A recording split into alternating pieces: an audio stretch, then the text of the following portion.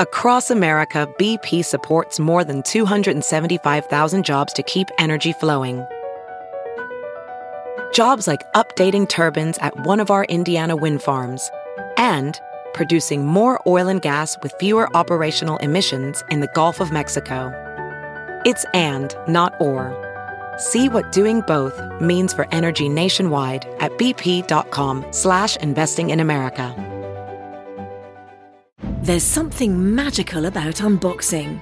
When you unbox BritBox, you uncover a world of British entertainment. Stream the UK's most brilliant series, including new and upcoming seasons of Shetland, Father Brown and Death in Paradise. Plus new originals like Payback, Irving Welsh's Crime and Archie, the story of Hollywood's greatest leading man, Cary Grant. Unbox BritBox and escape to the best of British TV. Stream with a free trial at BritBox.com. What's up, guys? Don't forget to sub to Patreon so that you can see the visuals, because not only do we have episodes of the podcast, we have exclusive content that nobody else sees on any other apps, behind the scenes, photo shoots, and we're dropping a whole bunch of surprising stuff this year. So if you guys don't want to miss out and you want to be the first to know, go over to our Patreon, www.dumbblondeunrated.com. Love ya. Is this thing on? Bonnie, who used to be a former sex worker and now hosts the podcast Dumb Blonde. Most little girls grow up wanting to be doctors and lawyers and shit. And I was like, I want to be super hot, make a lot of fucking money, and be a rock star's wife. That was my goal as a child. And here we are. What's up, you sexy motherfuckers? Welcome to another episode of Dumb Blonde. Today, this woman is a freaking household name. If you don't know who she is, you are living under a rock. Miss JWoww, baby. Jenny Farley, how you doing, baby? Well, now I'm blushing. You are so beautiful. I was just staring at her across the table and I was like, you are so beautiful. Oh my gosh, yeah. Thanks. No, like stunning, even in person too. Like, you're beautiful online, but no, in person, I will it's wild. say that. Like, online, I'm like, is that how I look in real life? Like, and everyone's like, oh my God, you have all this like crazy work done. You've done this. I said, and I look back and I'm like, no, I actually just think I make the most awkward facial expressions on every red carpet because I'm just that person. I tell everybody I fucking hate red carpets. Same. Like, you can go there looking and feeling your best to yourself, and then you get that fucking Getty image back and you're like, who the fuck is this wombat? Yes. Like, there's so many times that I'm like, what happened? Yeah. I just went to the PCAs. By the way, congratulations on Jelly winning. Thank you. I did not win, but I got all my pictures back and I'm like, is that how I look? You looked gorgeous though. I thought you looked gorgeous. I make the just most asinine, ridiculous faces that clearly don't resonate well in photos. It's also because there's fucking 50 cameras going off at one time. You don't know which one to look at. Nobody ever fucking picks a good side to post ever. They want the bad ones. They have one that has haunted me for. Did you see the TikTok I made of it? I look like Slimer.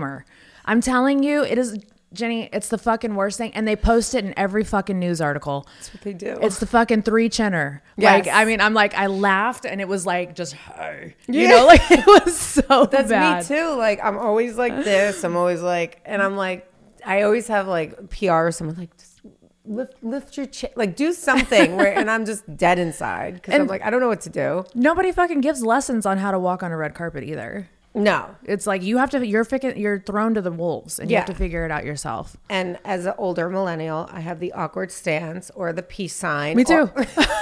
I do the double peace sign. I'm always like, what do I do with my hands? I was like slapping my hand down. Like, what are you doing? I'm like, what am I supposed to do? It's so awkward, dude. Well, I think you look stunning on all the red carpets. Thank you. So I got to listen. I don't really listen to too many podcasts.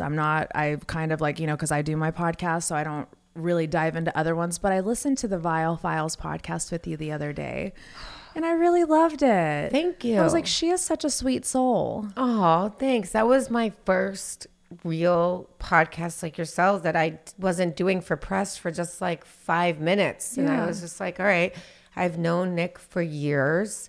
I met his girlfriend on their first date. Oh, I've known him like years prior. I was like, all right, I think I'm just gonna take your suggestion and go on, but without any rhyme or reason. Yeah, I've never known to do a podcast and like understand like, you know, what am I going to bring to the table on a podcast?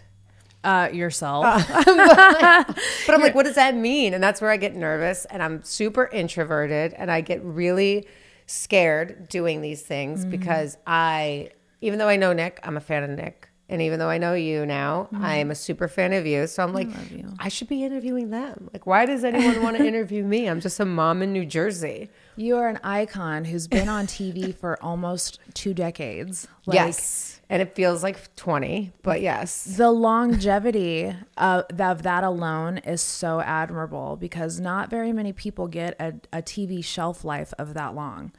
No. And I will tell you this, if they would have told me that in 2009, I would have showered and not looked like I did in half the episodes. But again, none of us knew back then. But I think that's what made you iconic was you were you were rough around the edges, but you were like a diamond in the rough. And you literally have not only grown up with a generation, but you are like the big sister that nobody had to a generation. Oh, thank you. You are. Looking back, I can see that. And being the oldest girl in the house and living on my own since I was 17 and all these things, being raised by my dad, like all of that I see being like, that's my full circle moment was I was like the mom of the house, but the one that like didn't allow the shit to continue, the one that called everyone out on their shit still to this day. But I think it took me to be, which I'll be 39 next week, many, many years to see it because when you're living it and you're going through it, I didn't see it then. I couldn't even establish the fact that we were famous for just being us. Yeah. Like I was just like, I'm just being me and having the best time of my life with these crazy roommates. And it took probably within like the last 5 years to realize how big Jersey Shore truly was. It was literally just a moment in history. Yeah. Like it was a historic event that is going to go down in the history books of the cast of Jersey Shore. Like you guys, there's nobody who doesn't know who any of you guys are. Oh, thank you. Yeah, for sure. I want to circle back to your childhood, though. You did just say that you were raised by a single father. And I had heard that before because I was raised by a single father also. I know. And yeah, and I love how you put him on a pedestal the way that you do. Oh, Bill. Yes, Bill. Good old Bill. I call Terry my dad. But I'm like, I love that. And I love how you show through your videos, like how much he means to you. Being a woman, married, you know, grown, and like you still give the accolades to the man who made you who you are today. I appreciate that. It's been a long road. Me and Bill have had a bumpy ride. Same. So, yeah. Tell me a little bit about your childhood. Tell me, like, you know, where was mom when you were growing up? So when I was 2 years old, so first off, my parents had me in the 80s when they were 20. I think my mom actually got pregnant at like 19 or 20. Same. And my dad was like 21, 22. And in hindsight, looking back, like I couldn't fathom no technology like we have now. There were no iPads. There were no cell phones. There was no internet. And you have this 20 and 22-year-old that just decided, oh, a one-night stand turned into something more. And we're going to have this child and not even in college. And around 2 years old, my mom got very sick with a mental illness. And then they still stayed together. But my mom was in and out of the hospital. And a lot of people actually don't know this story. So it's nice to talk about it because people always get confused. But my mom was in and out of the hospital. And around, I think it was my 4th or 5th birthday, my grandmother left my birthday party and got in a car accident and died. Oh my God. It was my mom's mom. Oh. So that took my mom out of the equation. Like, and I feel so terrible because I was like, I couldn't comprehend then, like leaving my birthday all excited. It's in February, as I said, it's next week. Coming up. Yeah. Happy birthday. Yeah. Thank you. Upstate New York. There was snow and a teenager hit the brakes and skidded across the ice and T-boned my godmother and my grandmother's car. My grandmother soon passed. And because my mom was suffering with mental illness so badly, she just couldn't do it anymore. Right. And so my dad at like 25, 26 was like, well, you know, here we are. Like, it's just you and me, kid. And it has been ever since. My mom is actually still alive. I take care of her. She's in an assisted living home close by. Everywhere I move, she moves right by me. But she's like my third child. I always say that I inherited custody of my parents because before my mom died last year. Oh, I'm so sorry. I inherited. It's okay. We weren't close at all, but I inherited her, and you know, I had her in an assisted living, and got to spend like the last year of her life with her. So that's same wild. scenario. As much as I am close to my mom, I love her and I take care of her. I've learned She's not my mom. Right. You know what I mean? Yes. It's, you know, my grandmother, my dad's mom was my mom. And unfortunately, she passed away right before the Italy season, which caused a whole spiral for me. But, you know, my dad's family really stood up and was like, we're going to be a community. Like, I remember when I first got my period, I had to call my cousin and I was like, what is happening? I can't call my dad. Oh, it takes a village. Yeah. And like I got made fun of in school, and someone, like, this is so corny, but like when I was like 13, someone was like, said the word boner, and I was like, I don't know what that is. So I had to go to my cousin who was like in her 20s, and I'll never forget. There's not much I remember from my childhood because I think I truly suppressed it, but I'll never forget the look of my cousin's face when I was like, can you tell me what a boner is? Again, these were like, I think those were like the most important moments, not the boner one, but like the moments. Listen, I remember my first boner. No, I'm just kidding. Like, where I think being a mother is so important, and having a mother is so important. It really because is. As bad as my childhood was, and as great as my dad was, to help me facilitate to become the woman that I am today, like those like really important moments you need with that female energy wasn't there. And I think I put my all now into my daughter because of what I didn't have. I can't wait to talk about your daughter later, because you said some profound things that I heard, and I love the way that you mother. Don't you think it's crazy that you know, not having a mom around makes you want to be, or, you know, not having a present mother, whether she is in your life or not, makes you want to be sometimes, in our cases, the complete opposite of what they were. You know, I inherited my bonus baby, and I knew that I was not going to be like how my crazy stepmother or how my crazy mom was. I was like, I want to be a completely different parent. And has that affected you in that way also? Yeah, I would say more so now than ever. In my 20s, I couldn't rationalize. Well, actually, I'll take a step back. In my early 20s, I thought I was going to get the same diagnosis as my mother. So I went balls to the wall. Like, which diagnosis was that, if you don't mind? Nobody knows, but I will say it. It's schizophrenia. My mom was a schizophrenic too. No way. Swear to God. And you speak about it publicly? Yeah, I've been very vocal about it. Wow, yeah.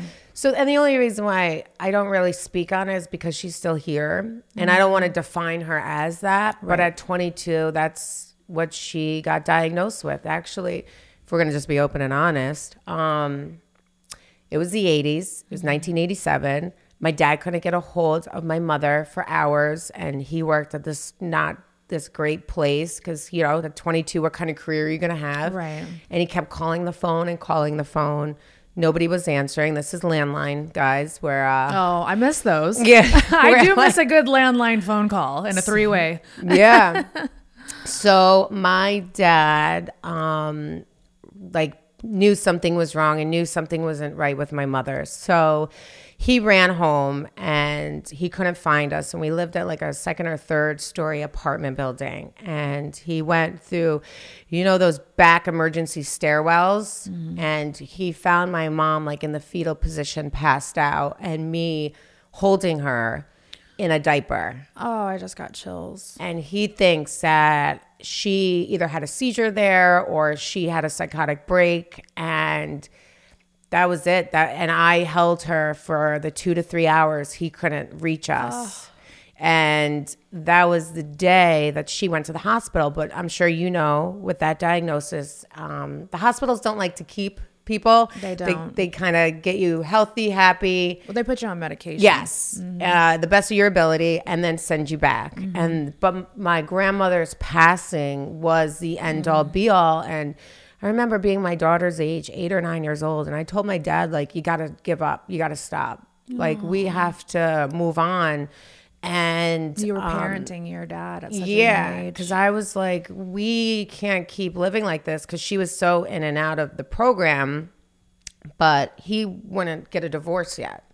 He was like, we're gonna try and make this work. Make it work. He was, but there was no relationship there. Like, it was Right. just like, I remember one time when I was like 7, my son's age, and my mom in the middle of the night fell and broke her shin, and her shin bone was like through her, like, and it was very traumatizing because I remember it, but it was because her medication, she was too over medicated, and she slipped and fell.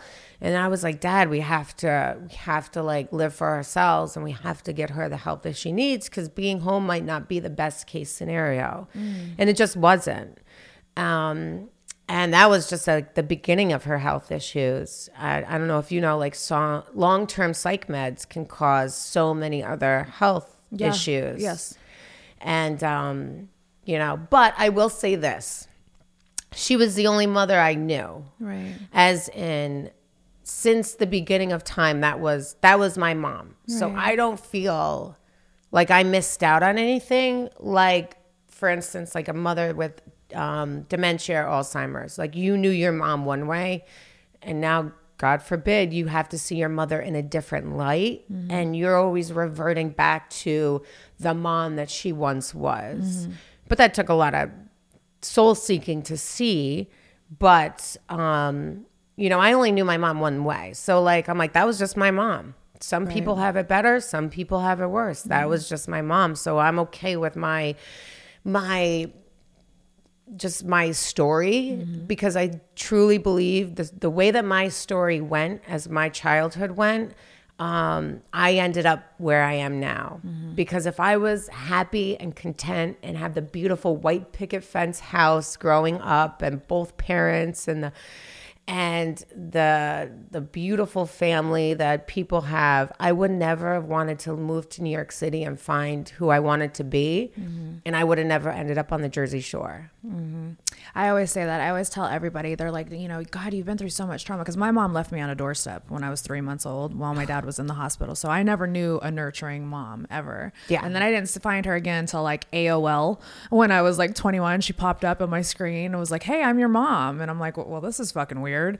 So it started a whole weird thing. But, you know, I forgot where I was going with that. I had a point, I swear. But, you know, as far as like our moms go, do you think not having that mother figure in your life, because I just want to know, because I grew up severely like aggressive almost, like I was the parent too, and I feel like not having that mother figure and that feminine energy made me pretty aggressive. Like I was feisty. I was raised as a boy. I say it all the time. My dad only knew one way to raise me, and it was martial arts, four-wheeling, jet skiing, snowmobiling. I was raised a boy. Yeah. There was no makeup in my house. Like, I remember Little Giants. Like, I was that girl. Yeah. Like, why you have cherry red lipstick on? Like, lip gloss. Like, that's not a thing. I was wearing, like, FUBU and Tommy Hilfiger, and I was, like, a complete tomboy. And, like, you know. Is that why you were such a fighter? Because on the show, you came in guns a-blazing, and you were pretty, like... I mean, I want to say it. I think, and I guess that would just be my personality. Like that was just, there was no nonsense. Right. And as you know, single family home, there is no nonsense. Yeah. Like if you want dinner and your dad's working late, you had to provide yourself dinner. Yes. Like, especially in the 90s and, you know, in the early 2000s, like you were there to raise yourself. I think it's different in a mother single household, because at more least for me, nurturing, I would imagine. I would imagine. If it was a normal mother situation, yes. Yes. Yeah. The assumptions there. Yeah. We're just assuming at this point. Yeah.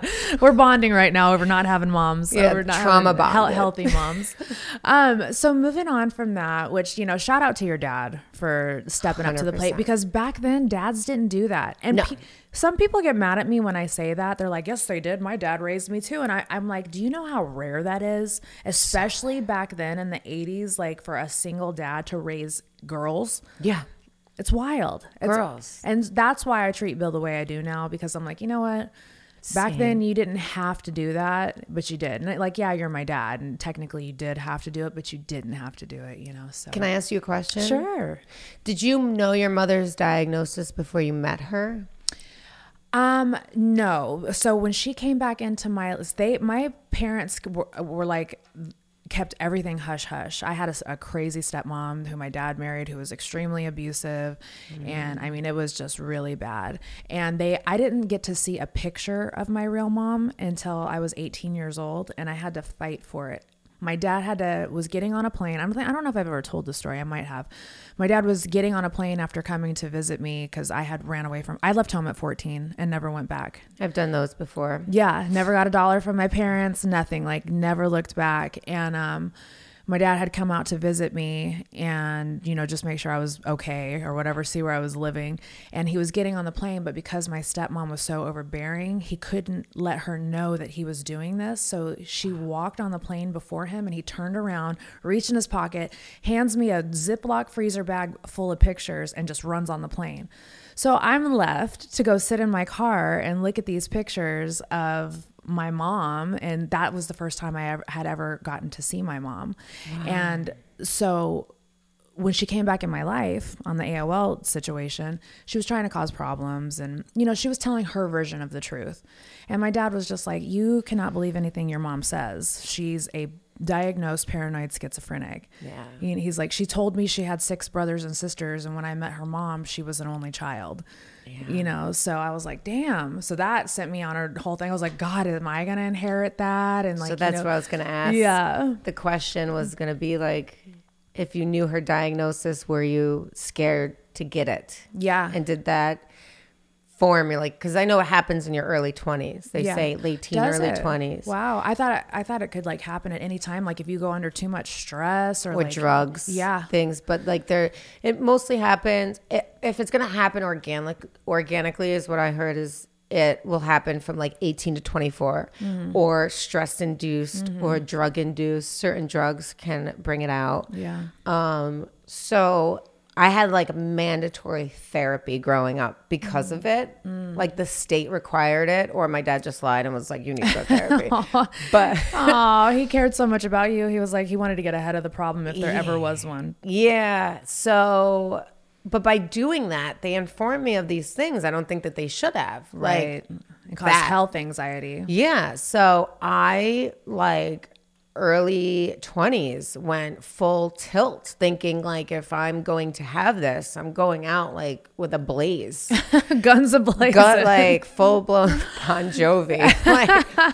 like because shout out to him, by the way. He lives local to here. We love him. I just met him a couple weeks ago at his Music Cares thing, and I was so in awe because I grew up in the rock era. So Bon Jovi was like a god with his little blue jean shorts and crop tops. Yes. That was my first concert with my dad. That's amazing. Oh my goodness. He's iconic to me. No, same. I don't think he likes us because we're Jersey, but like shout out to him. I'm a super fan. Yeah, I love that. But in the my early 20s, I really thought for like a solid 6 months to a year that like I would end up like my mom. And I hated myself for that. And I like experimented with drugs and alcohol and partying and like not getting my shit together and like resented my father for like bringing me into this world that like I didn't choose and really like hated. I don't know. I think I hated the world because then I also grew up in an affluent neighborhood in upstate New York where everyone is, upper middle class. And we didn't have that, and we were considered poor. And I was just like, well, like this sucks. My school is all blonde, blue-eyed cheerleaders that have like all the money in the world. To me, that was a lot of money. It was probably, Right. low six figures, but to me that was like astronomical. Yeah. Like, so I developed this like resentment and like hatred for like the position I was put in. And it took until like How crazy to be that young and so kind of like aware of everything going on. Aware, but it just I don't know. I wish I could like hug my young self and be like, it's gonna be okay. You just got to go through it. You can do that. You can visualize that and do that, and it's so healing. I've done it a few times in therapy. Here's a question I got for you. Okay. Were you popular in school?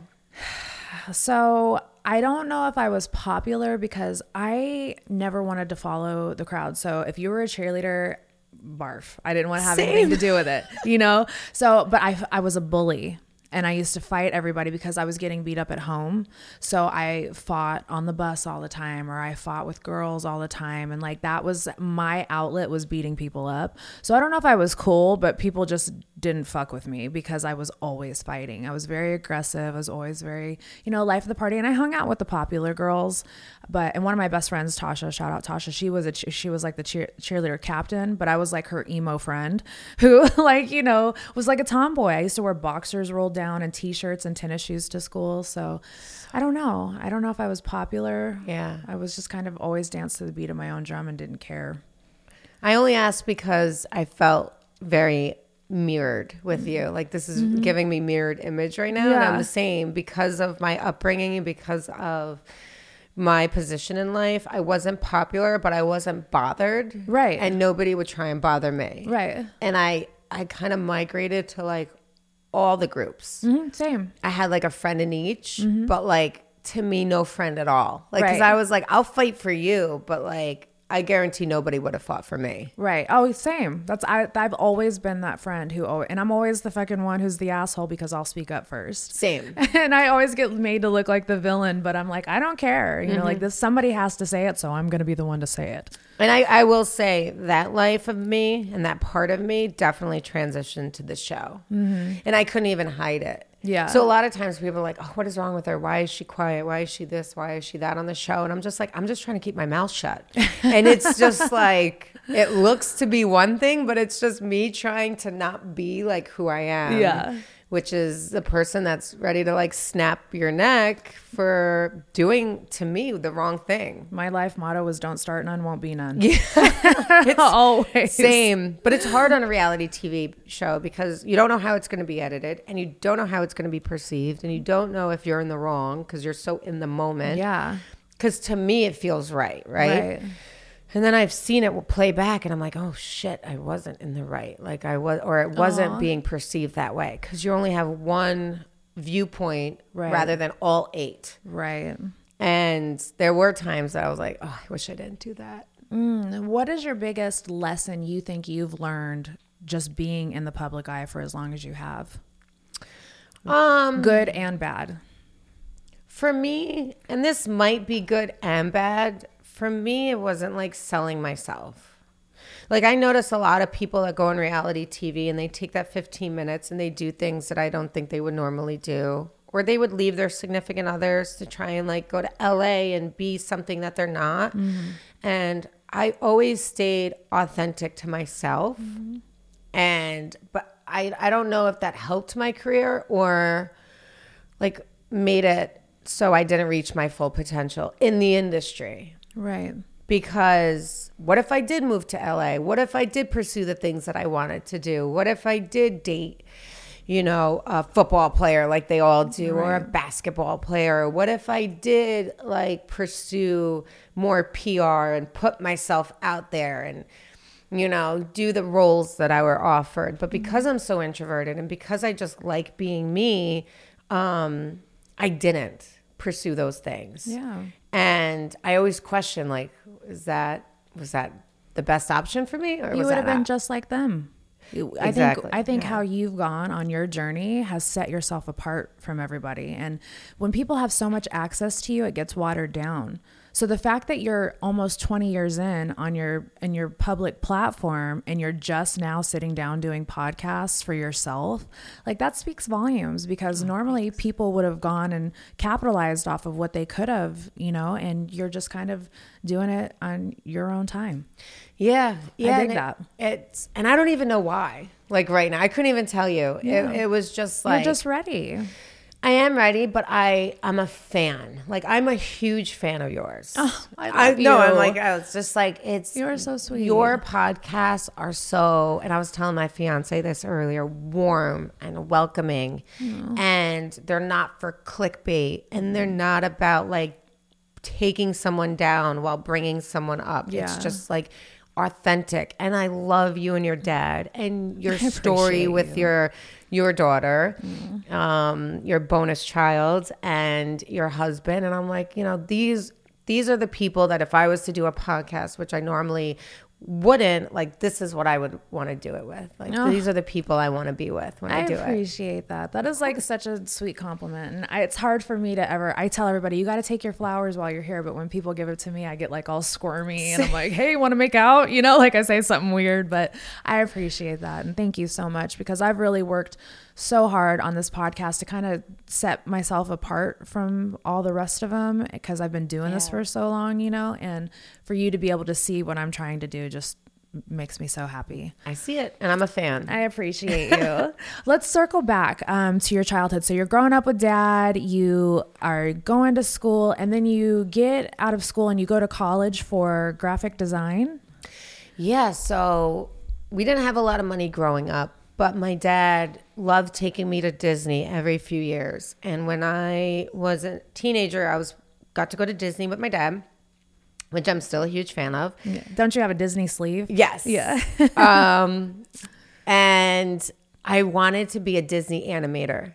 So I started going to college for like software development and CGI and computer graphics and animation. And I'll just be honest, I was awful at it.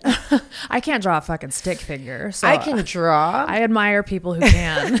But it takes a different breed of person to do what animators do. I mean, you're in a room 60, 80, 100 hours a week, animating seaweed for a movie. So during college, when I was in New York City, I got this little offer, like, do you want to be on a Guido voting off show on VH1?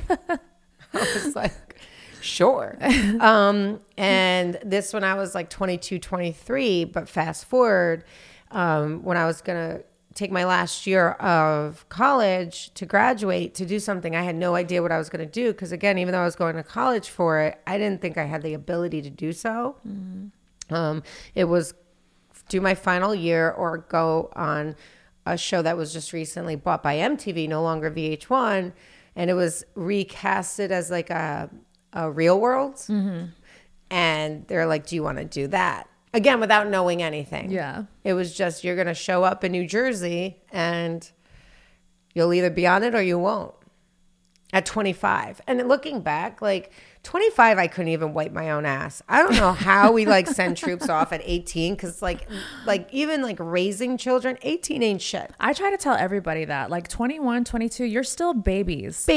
And people get mad at me for saying that. They're like, they're old enough, they're adults, they need to be held accountable. And I'm like, because I'll have like, youngins on the youngins. I'll have, 21, 22-year-olds on the podcast. And I'm like, you're just a baby. And people in the comments will be like, they're not babies. And I'm like, this is a baby. Like, yes. You don't know what you're doing. At 21, you're not doing what you're doing at 21, at 41. That's for sure. 100%. Yeah. And I see it all the time. And looking back, I'm like, you were a child and it was a blessing. And it was the best experience of my life, and it still is. But like, I still think until you're 30, you were a child. Yeah, absolutely. You have to go through some hard shit to be like an adult in my eyes before the age of 25 years old. For sure. Is there anything you regret about going on Jersey Shore? DraftKings Casino is bringing you only the best classics like blackjack, roulette, and slots, plus exclusive games that you won't find anywhere else. I absolutely love blackjack. It is my favorite game. I could play it for hours. You use your brain, the numbers. Download the DraftKings Casino app now and use code BUNNY. New players get an instant deposit match up to $100 in casino credits when you deposit $5 or more. That's code BUNNY, BUNNIE, only on DraftKings Casino. The crown is yours. Gambling problem? Call 1-800-GAMBLER or visit www.1800gambler.net. In Connecticut, help is available for problem gambling. Call 888-789-7777 or visit ccpg.org. Please play responsibly. 21 plus. Physically present in Connecticut, Michigan, New Jersey, Pennsylvania, West Virginia only. Void in Ontario. Eligibility and other restrictions apply. One per new customer, must opt in and make minimum $5 deposits within 7 days, 168 hours of registering new account. Max. Match $100 in casino credits, which require one-time playthrough within 7 days, 168 hours. See terms at casino.draftkings.com/new player. Offer 2024. The symptoms started on your face. Your skin turned thin and saggy. Deep wrinkles formed. Your hair got thin and your nails got brittle. Then your muscles became weak and your joints stiffened. The good news is Radiance, the next generation of collagen replacement, is finally here. While others offer one type of collagen, doctor-formulated Radiance brings 4 types of collagen, and each is designed to slow not only the outward aging you see, but the inside aging you can't see. I absolutely love using Radiance. It has made my skin plumper. I can see a difference within the first 2 weeks of using it. I mean, it makes it look like you drank an entire bottle of water and plumped your skin up. This stuff is amazing. Trust me, guys, you will love it. It's your choice. Take other collagen products and wait months for results, or trust Radiance with their faster results promise. You'll see improved skin elasticity, fewer fine lines and wrinkles, plus stronger hair and nails, or your money back. Get 15% off your first order at brickhousenutrition.com, promo code BUNNY, BUNNIE. That's brickhousenutrition.com, promo code BUNNY, BUNNIE. I wouldn't say regret, but I would say I wish I was more prepared. But I don't believe any of us, production, MTV, Viacom, the cast, any of us were prepared for what that show was going to be. And I will say this, I do regret going in so closed off. So a lot of my roommates had brothers and sisters. I'm an only child. They lived with people in college. They've had more experiences. I went in never living with another person besides my dad. Never having the shock value of having roommates and sharing a bathroom. The different personalities. So it was so when people are like, oh, you were quiet or you're this or that, I was just shut off. Yeah. It was a culture shock to me. You take me as a type of person who reads energy too. You may not even realize that you're doing it, but you're assessing the situation before you jump into it. Yes. And that's just oh, she's, the best parts were oh, she's high, or she's on, I get that all the time now. She's on Xanax in episodes, or she's I wish. Same. I wish have I could take a Xanax. natural downer personality as it is. If I did any of those things during the day, I would be drooling in a corner somewhere. I can't. Yeah. I could smell a Xanax and I'll pass out. And it's just me being me. Yeah. If I'm not assessing the situation, I'm completely zoned out. I'm literally thinking about what I have to do in 3 days with my daughter at cheerleading, or I am just completely desensitized and disassociated. Disassociated. That's a good word, but because of all the trauma that you went through as such a young girl, you probably do disassociate. And I did that on the red carpets too. So getting back to how it's awkward, so overwhelming. Yes. Oh. So I have stage fright. So when all those photographers or all those people are yelling and saying everything, I completely disassociate. Yeah. Or I'll disassociate on the show when I know something's going to happen that I'm preparing for. And I'm just here it comes. But my facial expressions give I guess I give Xanax or frozen Botox, which I need right now, by the way, very badly. Your skin is beautiful, by the way. I've been checking it out this whole time. You don't have one flaw on your skin. It's amazing. No surgery, like everyone says, but I do injections. Like I think it's because you have beautiful cheekbones. Because I have cheekbones too. Yeah. Anybody that has fucking cheekbones, we get accused of having facial surgery. Yeah. And I get it. I understand because people have the buccal fat removal and like the cheek implants, but sometimes people just have natural cheeks. Yeah. You know? And mine are more prominent when I'm thinner. And my weight fluctuates like day turns into night because I'm either like an emotional eater or I just like during COVID, I probably gained like 25 pounds. I think we all gained weight during COVID. But so everyone after that's like, oh my God, she's changed so much. She looks so different. It's just like, no, I checked myself because during COVID, I'm sure it wasn't great for a lot of people, but like there was a lot of drinking and eating. It was very unnecessary in my household. I did not work out. I was drinking a bottle of wine a night, FaceTiming my girlfriends, and it caught up. But so I finally got my shit together and I lost the weight, but everyone's like, you know, the surgery and she's frozen and she looks medicated. It's just like, no, I'm 38, turning 39. I'm on a reality show. Now I have children. Having children's a different ball game. Being on TV, I don't want to misrepresent my family. I don't ever want my children to look back at me and be like, how dare you? Because it's also a new age. 2009 is not 2024 in the way we live. What we said and did in 2009, you cannot do today. And even just as an older woman, I wouldn't do. Yeah. And all that is flooding into me every time I film or every time I'm on the red carpet or every time I'm moving. And I just straight up disassociate. And I'm just like, well, let's think about something else in my head. Do you think you'll ever stop filming?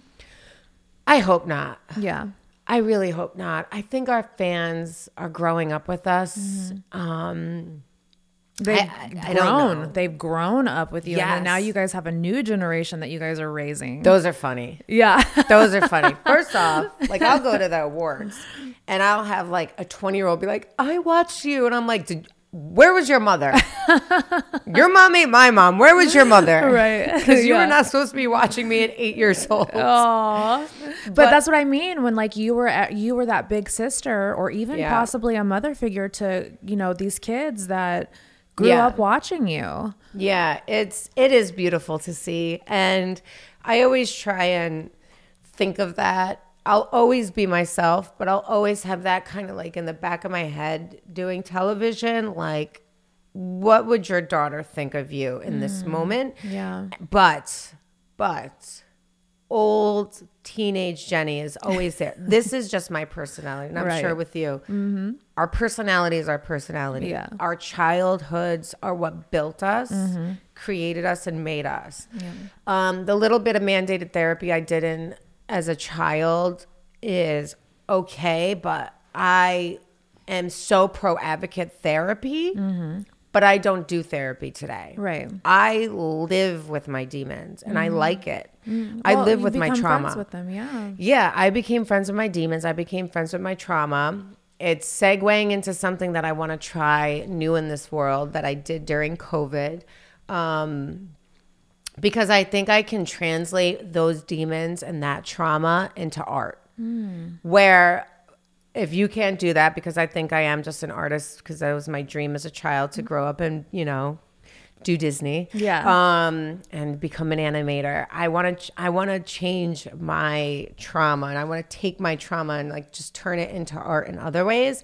Whereas if I had someone come up to me tomorrow and was like, you know, my son has this, or my daughter has this, or I'm experiencing this trauma, I would 100% advocate for therapy. Right. But for me personally, I could just rant all the time. My trauma, I don't know, I would love to know your side too of how you feel with that. Like, yeah. So I think focusing on you really quick, I think that you feel that way about therapy now because you were forced to do it as a child too. Possibly. I was forced to do it as a child. So when I was going through my super rebellious stage, I was like, fuck this. I'm not doing therapy, nothing. And then 2019, I got my implants taken out and I had a miscarriage. And it sent me into a fucking spiral. And I'm telling you, the suicidal ideation was something I had never dealt with before. And when you talk about being like, you're becoming like your mom, that was my biggest fear in that moment. I was like, this is it. This is my breaking point. Like, this is, you know, I'm never going to be able to pull myself out of it. And, you know, that's when I got back into therapy, because I was like, I have to let this out somehow. I didn't have a creative outlet besides the podcast, you know, but I don't trauma dump on the podcast. I prefer other people to trauma dump. So I did get back into therapy, and I learned to fall in love with it, because I learned to look at it as a way of kind of psychoanalyzing myself and figuring out what I needed to do to heal. That doesn't mean that. Oh, that's beautiful. That doesn't mean that has to be your story. I think turning trauma into art is an amazing, you know, analogy. And I think that that's beautiful also. That's beautiful too. Like I'm so sorry though. May I ask why you got your implants removed? Sure. Only because I recently had to get mine redone. Wow. Okay. Yeah. So I was going through, I was having like these, like, so I have severe anxiety, and I had just got out of an abusive relationship when Jay and I met in 2016. So I'd never healed from that. And I had to heal during the beginning of our relationship with my husband. I was having these panic attacks. I couldn't like go to the concerts because it looked like I was on acid. Like the room would like start melting. I couldn't see people's faces. Like it was really bad. And I had also recently got sober. I got sober in 2017 off of Xanax and Loratabs, and then I got cocaine, and then I got sober off alcohol in 2018. Congratulations! So, thank you so much. So I think it was just a whole smorgasbord of never going my whole life feeling anything, because I was always numbing shit. To where when I was just like, I've got to figure out what's going on with my body. And then also my left boob was like swelling so high, and like it was just like you couldn't touch it, and you could feel like something in here. Like it was crazy. So it was just like a bunch of things. And I was like, you know what? I'm gonna get my fucking implants out. Maybe that'll help my mental health as well as get the swelling to go down. And so I got I didn't have BII. I did have symptoms of BII, but breast implant illness. Yeah. But I don't know if I can claim that I had breast implant illness, because I know capsular contracture. Some women battle that. So they went in and they did the surgery. My implant folded in half, and scar tissue started growing around it. So that was why my left implant started getting so big. I had no idea a fucking implant could fold in half. And Frankie can back me on this, my producer. In July, I had the same thing. No way. That's why my jaw dropped. My left boob, I boxed, and I tore my muscle, and my implant folded, and I had a capsular contracture, and my implant tried to go through my shoulder. Oh my God. Through the tear. It tore, and I had to have like an emergency removal. Oh my God. Yeah. I just got goosebumps. Yeah, and never knew that was a thing. Had them for 10 years. What the hell? Not an issue. Not one day and it just tore them where it tore. The scar tissue developed because it's realizing it's a foreign object, right? And it's trying to push it out. And I had to go in an emergency surgery. And I'm only laughing because I was like, oh my God, someone else experienced No, that's this. wild. You're the only other person, anybody else I've told that to, they're like, how did it fold in half? I'm like, I have no fucking clue. Do we know how yours folded in half? When I tore, my muscle was swollen, and it just like kind of like curved it over. Yeah. And it just started like manipulate, but my arm went numb. Like I was like tingly. It felt like I thought I was having a stroke. Like tingly, my arm, my fingers were going numb. I couldn't lift my arm over my head. And it just looked at like high. Oh. And were you in pain too? So much pain. Oh. And Did then it I start got getting bigger? Yeah. So it technically wasn't bigger, it was longer. Oh God. Because it was like it was trying to squeeze out. So my plastic surgeon said that was the first time I did shoulder surgery. He found part of my implant in my shoulder. Oh my gosh. Do you have saline or silicone? Silicone. Oh my gosh. That's scary. I was like dying for pictures and videos. He did not take any. I was so mad because I was like, I want to see. So he had to go in and pull the implant from like inside the pit shoulder. Oh my gosh. You couldn't see it up here, but like in pictures, I'm like, oh my, like I didn't realize how high it was. Oh my goodness. But the pain is like out of this world. Wow. As you know. Yeah. And so are they gone? They're gone. These are mine. Good for you. Thank you. I mean, listen, I tell everybody, if I'm feeling froggy when I'm 60 and want to get these old saggy runny eggs fucking up here, I might get some implants when I'm all, 2 feet in the grave. But right now I'm just, I think that aesthetic that I had, I was, the super big boobs and just super bleached hair. It's like, I think as you get older, you try to go like more of a natural route. Yes. And I love fake boobs. The way they sit, the way they look, love them. But my body just rejected them. Same. And I said to him this last time, I said, if it happens again, because now I have this like pocket from the muscle tear, that if my body rejects. So this is what happens when you have something like this. And I'd love to share this because people don't realize BII or things that can go wrong, or capsular contracture, or things of this nature, and how plastic surgery. And this is why I'm an advocate for plastic surgery, but I'm always like, you have to know A to Z when it comes to plastic surgery. So because of this situation, and because my body decided to reject my implant later in life, I had to get, thank God, not option A, but I will explain option A. I had to get a human donor mesh to wrap around my implant so my body wouldn't reject it again. Oh my gosh. So this is like my last chance. What is that made out of? God forbid, I'm assuming an accident where someone donated their, I don't know. What is it? Is it skin, muscle? I wish I could tell you. Yeah. It's a mesh. We'll have to Google that. Can one of you guys Google that for me? The other option, which was A, which really kind of upsetted me because I don't eat pork, I haven't in over a decade, was pigskin. Oh. So going into this emergency surgery, I thought I was going to have pigskin wrapped around it. And it's just a way so your body doesn't reject the implant. It doesn't look like it as a foreign object. Right. So I'm assuming it might be human skin is the option, secondary option. But thankfully he was able to get that instead of pig, because I was like, the irony here, of course, I don't eat pig for 10 years. And now I'm going to have it inside of me. Is it a personal choice or religious choice for the pig? Personal. Okay. I fell in love with pigs. Oh. And I don't know, I love animals more than humans. Yeah, me too. And when I fell in love with pigs, I look at them different now. Yeah. It's fat? Okay. Weird. Yeah, that is weird, because you would think fat would disintegrate. Donor somehow. fat. That is so crazy. Yeah. So it's just so like wherever they cut you open to put the implant, they mesh it. So your body, there's a barrier between your body and the implant for rejection purposes. That is wild. When they pulled, he gave me my implants after he pulled them out.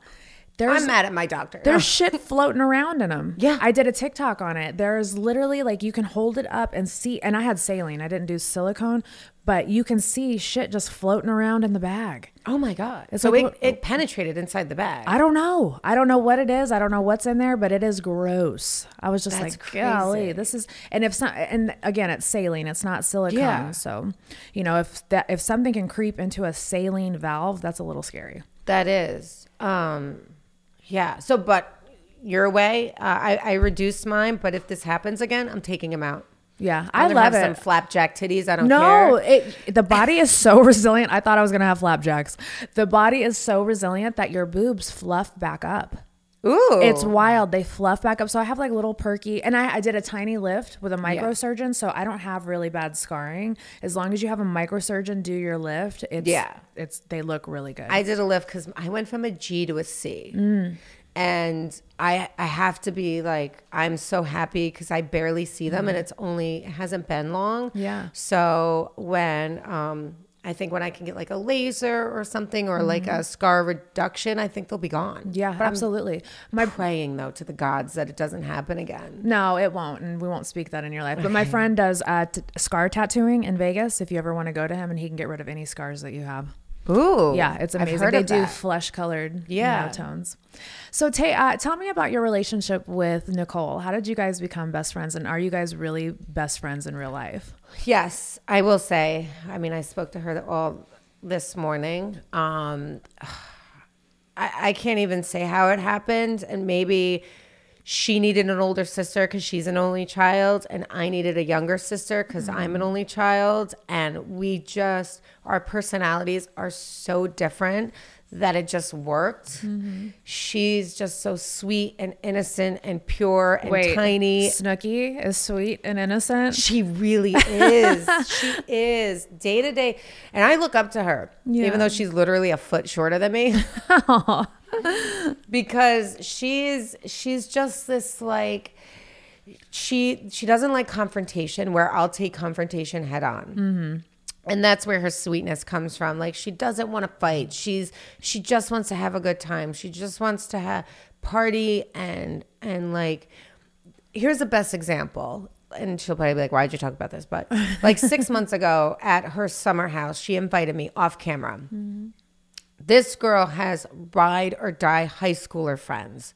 A dozen of them. I can't say that about me. I have like one or two, but because I moved to New York City and went to college and separated from everyone because I needed to escape my childhood, I don't have that.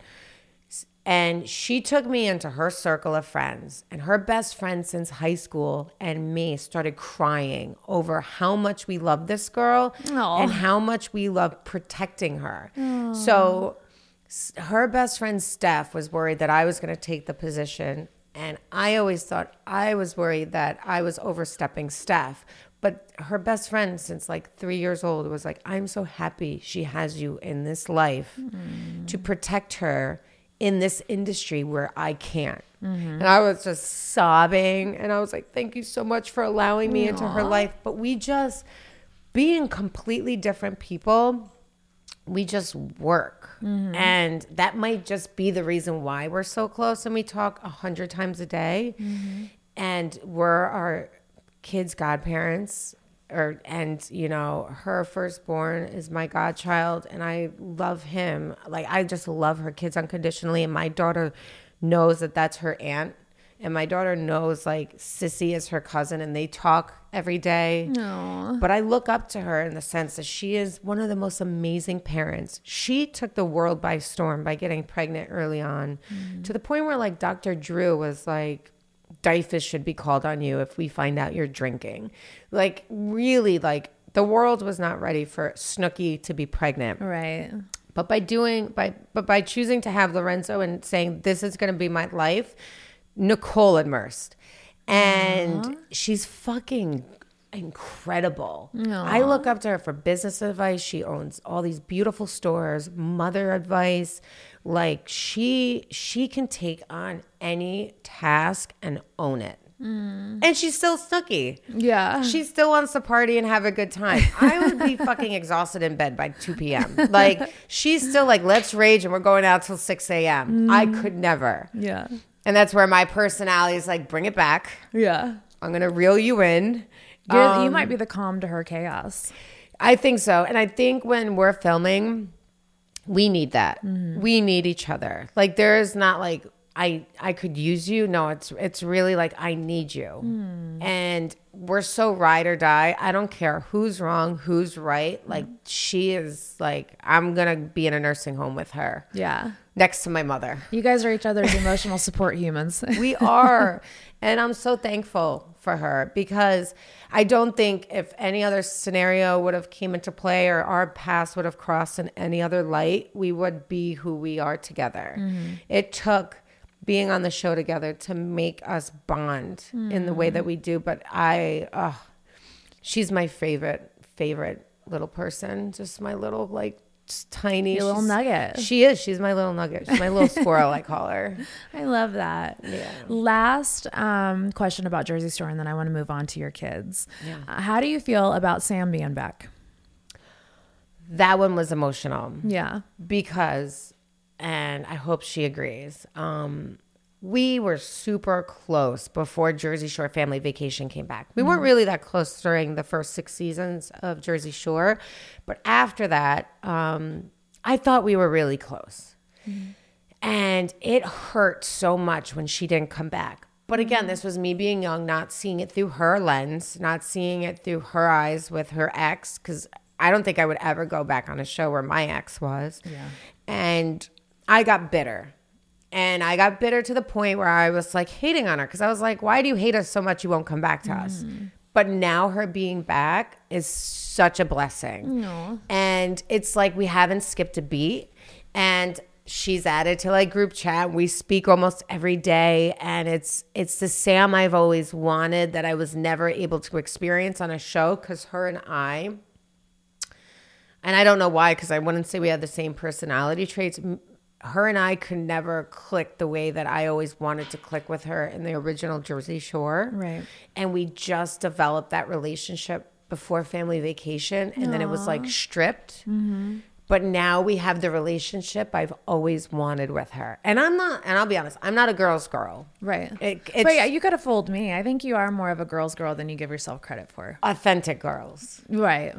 Gotcha. And it's very hard, especially being on TV, to find someone that authentically wants to be my friend. Right. I think it's easier for like maybe guys, or I just end up like gravitating towards guys because there's no drama. Right. But to be an authentic friend is so hard, especially like a woman trying to find another woman. That I agree. That's why I have my tribe, and I'm just obsessed with that. I agree with you. Finding an authentic girl gang is really hard, but it's like once you find those people, they are literally family. You can't let them go at all. Yeah, it's amazing. And I have one, and I say one friend from when I was in my single digit years old that I will never let go to like the day I die. Like she is my ride or die. And I found a few along the way. But to say that I have girlfriends on a show that I've been with for 15 years that I could call tomorrow or right now and say, I need your help. I know these girls would pick up. Yeah. Nicole especially. Yeah. She'd be like, what the fuck you do? But she'd pick up. Why'd you do it? Yeah. and that's the most special part of the show. But I will also say that might actually be our downfall of the show. Not our relationship. Because there's not enough drama.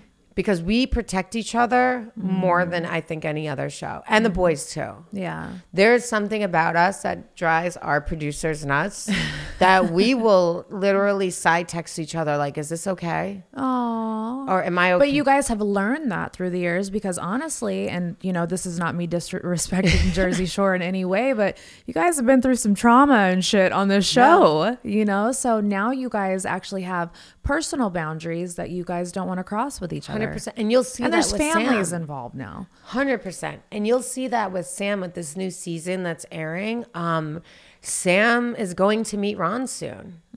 And it's been a decade. And I got chills. Yeah. And from the girls' perspective, we were riding and dying for Sam. Yeah. As much as we love Ron, I told Sam in the show, and I don't know if it's going to air or not, we don't get to see it ahead of time, I need to be a girl's girl for you. Because ever since the no, I wasn't. So, and even though I didn't know what was going on in the no, and I only took information I heard and I wanted to send it to you anonymously, it's whatever. It's because again, at 25, you're a child and you don't know how to handle things. But in the note, you were warning her about him, weren't you? Yes. So and I think that was kind of a girl's girl move. It was being diplomatic, because what I was warning her about, a lot of people don't realize, Nicole and I never witnessed. Right. So we were just being told that information. Gotcha. And we can move on from it, and it's like, it's, you know, it's buried. But like, we were kind of like being like, well, if it's not true, nobody's hurt. If it is true, then the information is known. Right. But this season that's airing, I am like, I need to be your girl. No. I need to have your back, and whatever you don't feel comfortable with, like, I'm going to have your back. Yeah. And I can't wait for the viewers to see how it plays out. Good. Because even though I don't know, I was there, and I don't ever want her to leave, and I don't ever want her to feel like she's not in a safe place. So that is where I say I do love girls and I am a girl's girl, but it's to very few. I think you get to a space in life though where we aren't who we were in our 20s, and as you get older you realize that you want that feminine energy around you. Like even if you hung out with nothing but dudes your whole life, there comes a point in your life where you just want the softness. Yeah, I couldn't agree and more. it's beautiful if it's the right group that you have. Absolutely. And you want to ride or die for them. Yeah, absolutely. Well, I think they're lucky to have you on their Thank side. you. So let's move on to the babies. I read somewhere that you actually, around the time of your grandma's passing, that you had a miscarriage yourself. Yeah, I actually think it was within like 48 hours. Oh my goodness. Yeah, I flew to LA for my book.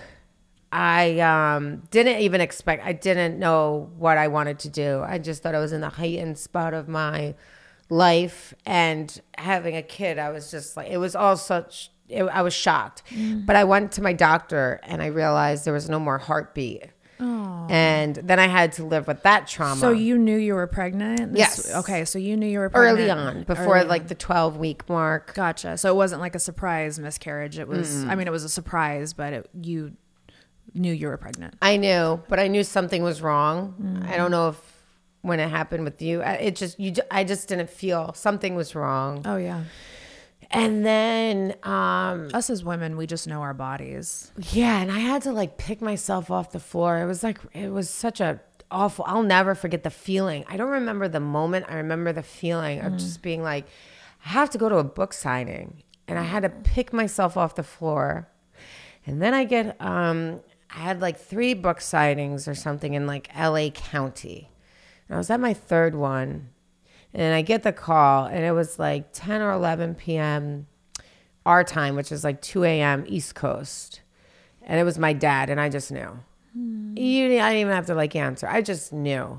And when I tell you from what happened with the baby, which seems so insignificant to my grandmother, it was just game over for me. Like I was just a true shell of a human being. That was rough. And we had to go film like a month later, Italy. Oh.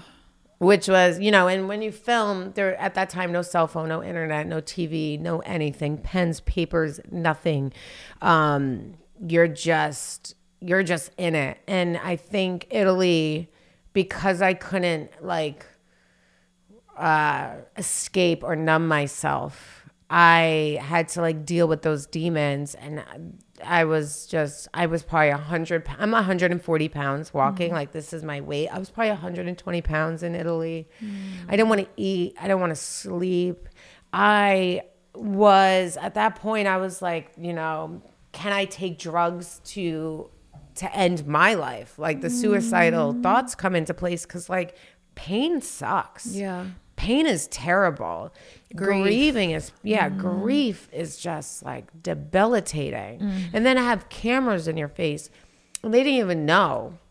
They knew, but they didn't know the extent. They didn't know about my mom. They didn't know that, my grandmother is the one that raised me. Like they didn't know. So it's like production couldn't even step in to help because I was just a shell. Like I wanted the hate. Like I wanted to feel like the piece of shit that I was. Like I didn't want to feel better or to grieve or to go get therapy, which I really should have at that time. I don't even think it was an option for me. Like to me, there was no options besides like, you are just that, just this is how you're supposed to feel. And I wanted to numb it all. It was pretty trying. I don't know how you us as women are so resilient when it comes to our emotions, because to film while you're having suicidal ideation is, I couldn't even imagine. I know I was in a dark room, and I remember Jay came in and he just held me one time because I drove myself to the hospital because I had called my mom on the way there, and I was like, I am having these thoughts of where I just don't want to be here anymore, and it's scaring me. So I'm taking myself to the hospital, and she like calmed me down. I couldn't imagine having to go and film in another country at that too, while going through that. Yeah. And so the miscarriage, I didn't even have to speak on that. because my grandmother died. So I was just like, you know, and I actually spoke about this on Jersey Shore Family Vacation when we came back, because Mike was just recently sober and clean. And I was explaining to him my experience with drugs, because I've dabbled. I've always been like the partier and stuff. But at that point, right before Italy, I tried speedballing. Oh, shit. To roll the dice. So it wasn't like an intentional, but I was like, we're going to roll the dice. When you say speedball, what was it? It was, I'm pretty sure it was Xanax and cocaine. Okay, gotcha. Yeah. Like a lower and an upper at this, like the same time. Yeah. That was my is that specialty. considered? I think speedballs are heroin and meth. Oh. So that's why I wanted to clarify. That. I could be wrong, 2012 version or 11 version. No, it was a downer and an upper. Gotcha. It was my first script of Xanax because they were giving it to me to get through the funeral, and it was just a Band-Aid, right? I love the way Xanax makes me feel. You just forget everything. It was only one script, and then I'm a natural downer. So when I took it, I was like falling asleep. Yeah. But I partied early 20s. So then I was like, you drank on it, and it's... Drink, and so I was like, well, I want cocaine now to keep me up. And then I was just like, well, I don't care about my life. So let me add alcohol. And then I would be like too high. So then I would be like, let me go back down. And it was short-lived. It was a couple weeks of my life. But I literally, in those few weeks before filming, and thank goodness that I was able to go filming, because it probably saved my life, because you can't access those things in Italy. Right. And then I dropped all that weight so quickly, because I was just trying to numb myself to the point where I was like, I'm okay if I don't wake up tomorrow. Like I'm okay. And I think Italy, on one aspect, as bad as it was, it probably did save me, because the thing with Italy is we rolled right into New Jersey without going home. So this was like 70 days of being away from friends and family. It was like 30 something in Italy, 30 something in Jersey. We touched down at JFK. We went right into a hotel. We took our Italy clothes and went right into New Jersey. Jeez, that is grueling. It is. And it's not like what we would normally do.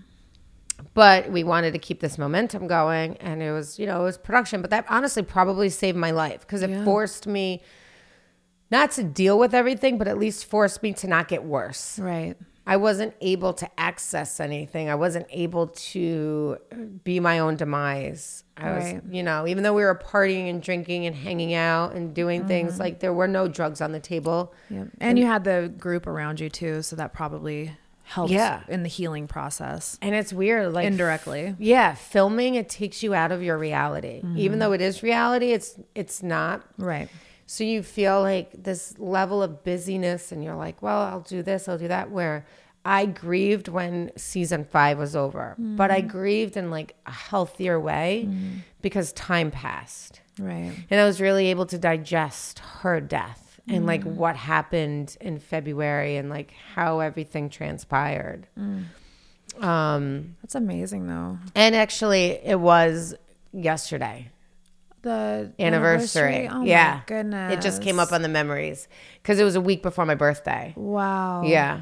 Oh my goodness. That's wild. Isn't it crazy how life comes like full circle? Yeah. It's wild. Yeah. Let's talk about a happier subject. Okay. Let's talk about your little feisty Spitfire, your daughter. Yes. My one and only. VR training platforms, like the one developed by Fundamental VR and Orbis International, are helping surgeons train over and over before operating on real patients. As you practice each skill, the muscle memory starts to develop. Learn more at meta.com/metaverseimpact. My one and only, my princess. Yeah. I always say I can have 1,000 Graysons, and it's just because there's something about just, to me, having my one princess that I just want to put my all into. And she truly is a Spitfire. She's a mini version of me, but she will also call me out of my shit. She's not damaged like I was growing up. So she has a beautiful perspective in life.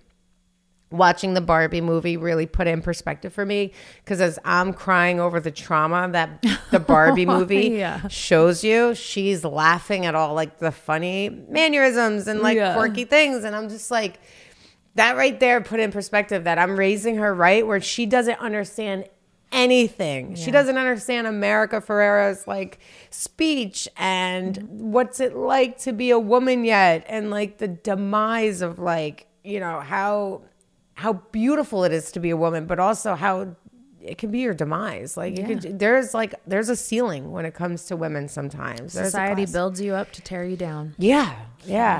And but she, like, so for Grayson, 1,000 Graysons I can do, but like for me, like she's my princess. She's just everything to me. You had said something in that interview, the one that I had referenced earlier in the JWoww Files podcast. You had said that, you know, and I thought this was, it almost made me cry. Like I was making dinner listening to it and I started like tearing up, but you said, I realized I had to love her differently. I don't know how if I'm wording it correctly, but you said, I learned that I had to love her differently. Like you couldn't fight fire with your daughter. And you said that you would go in there and when she's having one of her, you know, fits, you'll hug her, or even afterwards you guys take space and then you come back in and you hug her and you won't let go until she lets go. Yeah. And I was like, oh, that just like the mother wound in me, the mother trauma wound. I was like, oh, that is so deep. I did that last night, actually. Oh. Yeah. She, you know, and I always say like nature versus nurture, right? Because she didn't have the childhood I have. Mm-hmm. She has 2 great parents and she has a great stepfather, and like she has the world at her fingertips. Like she is not poor with a single parent, and by no means. Right. She has everything. Right. And she has my personality, that fire, that anger, that I'm not going to back down. And I'm like, is this a genetic thing? Like, is this nature? Or is it like, I always thought it was how I was raised. Mm-hmm. But to me, she's me as a child. But like, I was raised by my dad. And I always say that, like, grandpa raised me. You have no right. You have a mom. Like, as a joke. But like, she will come at me 10 times like harder than I will come at her. And I knew the day that like she swore at 4 and I had to do the dawn, and she spit it out. She's like, try harder next time. At 4 or 5, because I just moved into the new house and it's been 5 years. I knew that I had a different breed of child on my hands. And it was magnificent to see. I was like, well, can you just at least listen to me? Because I'm like, you're going to take the world by storm. You're never going to back down. But I knew disciplining was not going to be the discipline that I grew up with. Right. And even though I don't believe in spanking or corporal punishment or all these type of tactics, that's what I grew up to. And that's what I knew as discipline. Same. So discipline in my house, I wouldn't even say it's discipline. I just think it's just like changing lanes. Yeah. You can have your feelings, but there needs to be a level of respect. And if you're feeling angry, there are words that we can't say during that anger.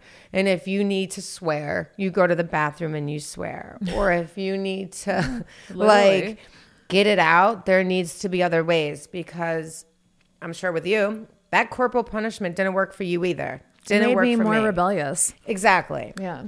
So I knew going into parenting, and I didn't know that I would have such extreme children, that I had to learn and grow with them. And that was this has been one of the most challenging parts of parenting. And they don't make a book on this. They don't teach you, they teach you A, B, and C. They don't teach you the nitty gritty of like, this child, my son, if I'm going to spank you. Oh, I'm out. I'm done. He's good. Like, I'll never spank him. But if I say, like, Grayson, do you really want me to spank you? Oh, Mom, I'm straightening up. I'm good. If I said that to my daughter. She'd be like, bring it on. Yeah. She will snap her neck and be like, try it. She'd be like, wait till I'm your size. I'm like, oh, she is. But it's to me, it's glorious. Because I also know that she does not go around speaking like that in public. Right. And I know that I'm her safe place. Right. Where she feels confident that she can speak her truth to me. Right. She is like, I can tell you everything and more. because I feel safe around you. Yeah. Because I'll see her out and she'll mind her P's and Q's. She'll be perfect. She'll be genuine. She'll be pure. And then the moment we get in the car, she'll be like, oh my God. And she'll just go on a rant. And I'm like, oh, you held that in? Like, you're good. But like she knows the difference already. And she also knows like I'm the one she will go the hardest with because she knows I'm the one she can count on the most. And she can do that with. And I mother her the way that I wished I was mothered growing up. So I'm like, I want you to feel safe. I never felt safe growing up. In that way. Yeah. And I love my dad and I cherish him and I will take care of him, Terry, to the end of days. We love you, Terry. Yeah. But like, it was just a different time and my dad couldn't afford emotions. Yeah. He just couldn't. He could afford to put a roof over our head. He could afford the ramen noodles on the weekdays, and he could afford the Tweety Bird clothing. But outside of that, like, or the bi-yearly Disney trips that were like off campus, but he couldn't afford emotions. Emotions were just not allowed because he was raising a girl. Yeah. So I allow all the emotions in my house. I allow all the conversations, all the yelling, all the screaming. I allow everything she needs. So she can then be like, all right, where's my hug? And then she kisses my forehead and she's like, good night, thank you. So I allow her to go to bed with peace of mind. There's no anger. Yeah. And I always have the conversations, and I'm learning a lot of this on TikTok. And this is why I love TikTok's TikTok. Phenomenal. It is. I'm not a TikToker, but I watch. Yeah.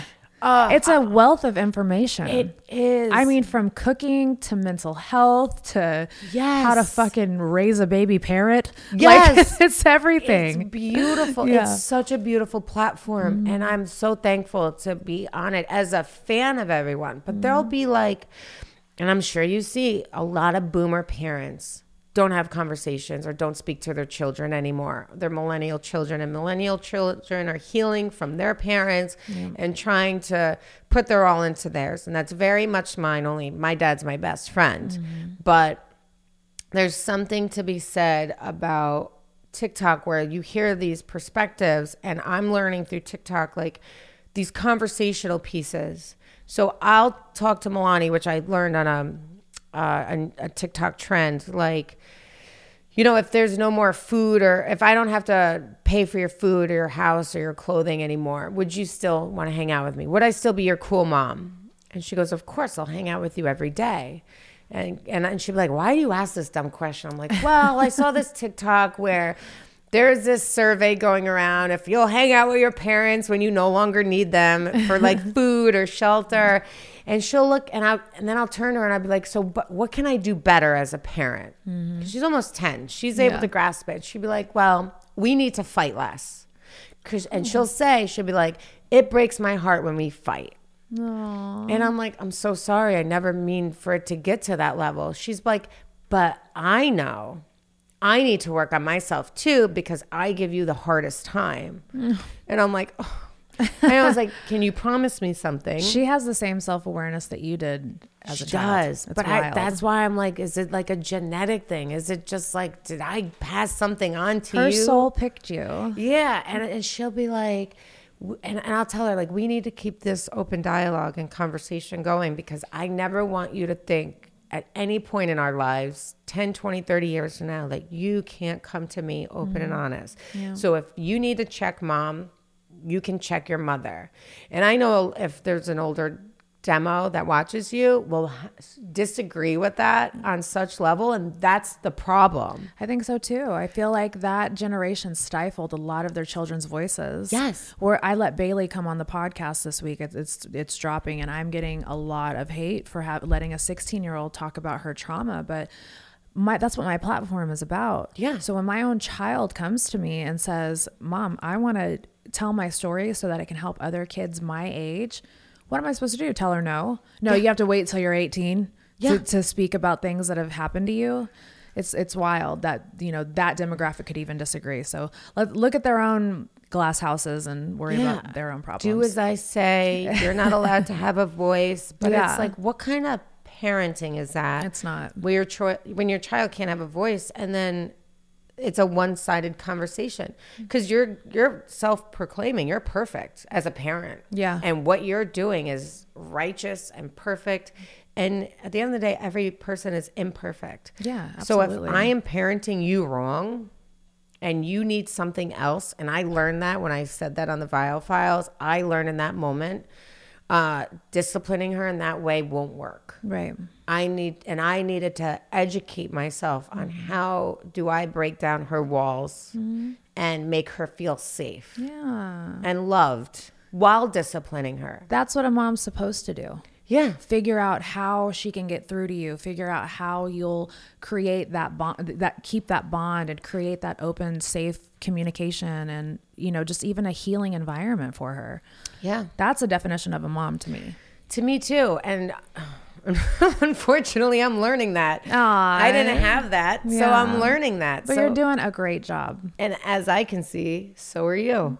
I appreciate it. You don't have to compliment me, though. You got to take your flowers. You're allowed. I mean, you're not getting enough credit to you. You have your bonus child, and you're learning the same way I am, and you're giving your teenage daughter a platform that is allowing her to speak, because she has trauma. Like, she lost her mother. Like, these are terrible things to go through as a child. Yeah. And you're allowing her to heal and learning. And I can't even say that for parents that I know that birthed these children. Yeah. And I know people in my life that I'm like, you need to educate yourself on parenting a little bit more.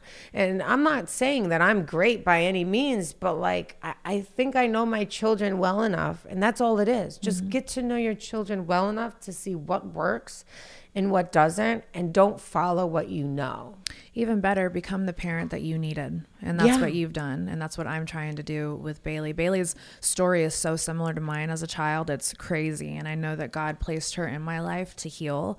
And that's what I'm going to do. And I choose to do with that lesson and blessing that he's sent me. So yeah, I love it. I loved hearing that story about, it's Milani. Yes. Yeah, about Milani. So take me on the journey with you and your son. Are we good on time? Because I just want to make sure. Are we okay? I don't know what time it is. It's 2:30. Yeah. Okay, cool. It's just this, and then I want to talk about your engagement. So take me on the journey with your son, because you are super outspoken about, being a mom of an autistic son. Yes. And take me on that journey.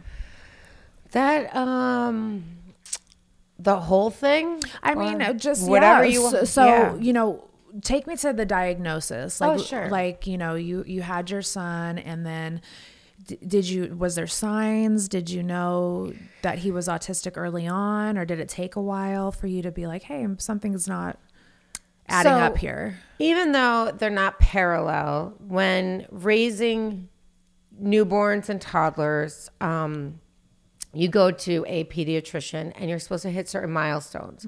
And my daughter was always great hitting her milestones. And Grayson, after about a year, started really slowing down.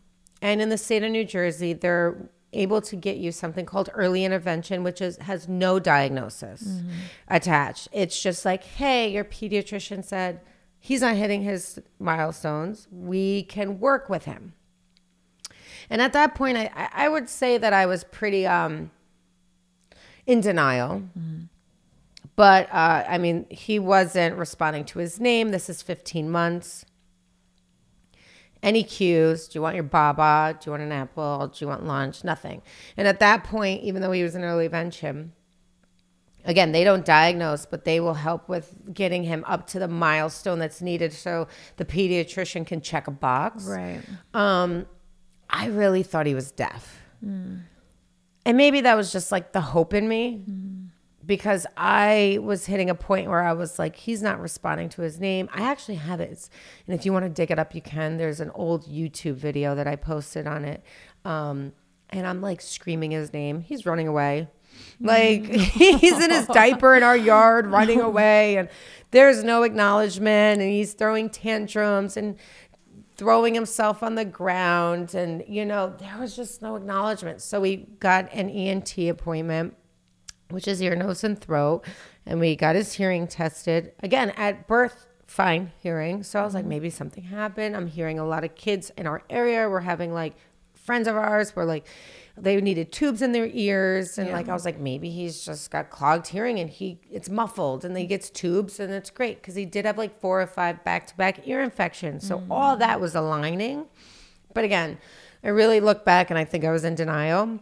We go to ENT. They're like, no, he has perfect hearing. And that was the day that it sucked. His father went back to work. I sat in my like little BMW with him and just started crying. Like, because I knew that whatever battle we were about to go through, that it wasn't going to be an easy one. So he, again, is still going through early intervention, and the state of New Jersey allows it up until 2 years old. So he missed his 18 to 24 month pediatrician appointment. I purposely pushed it because I knew he was going to fail.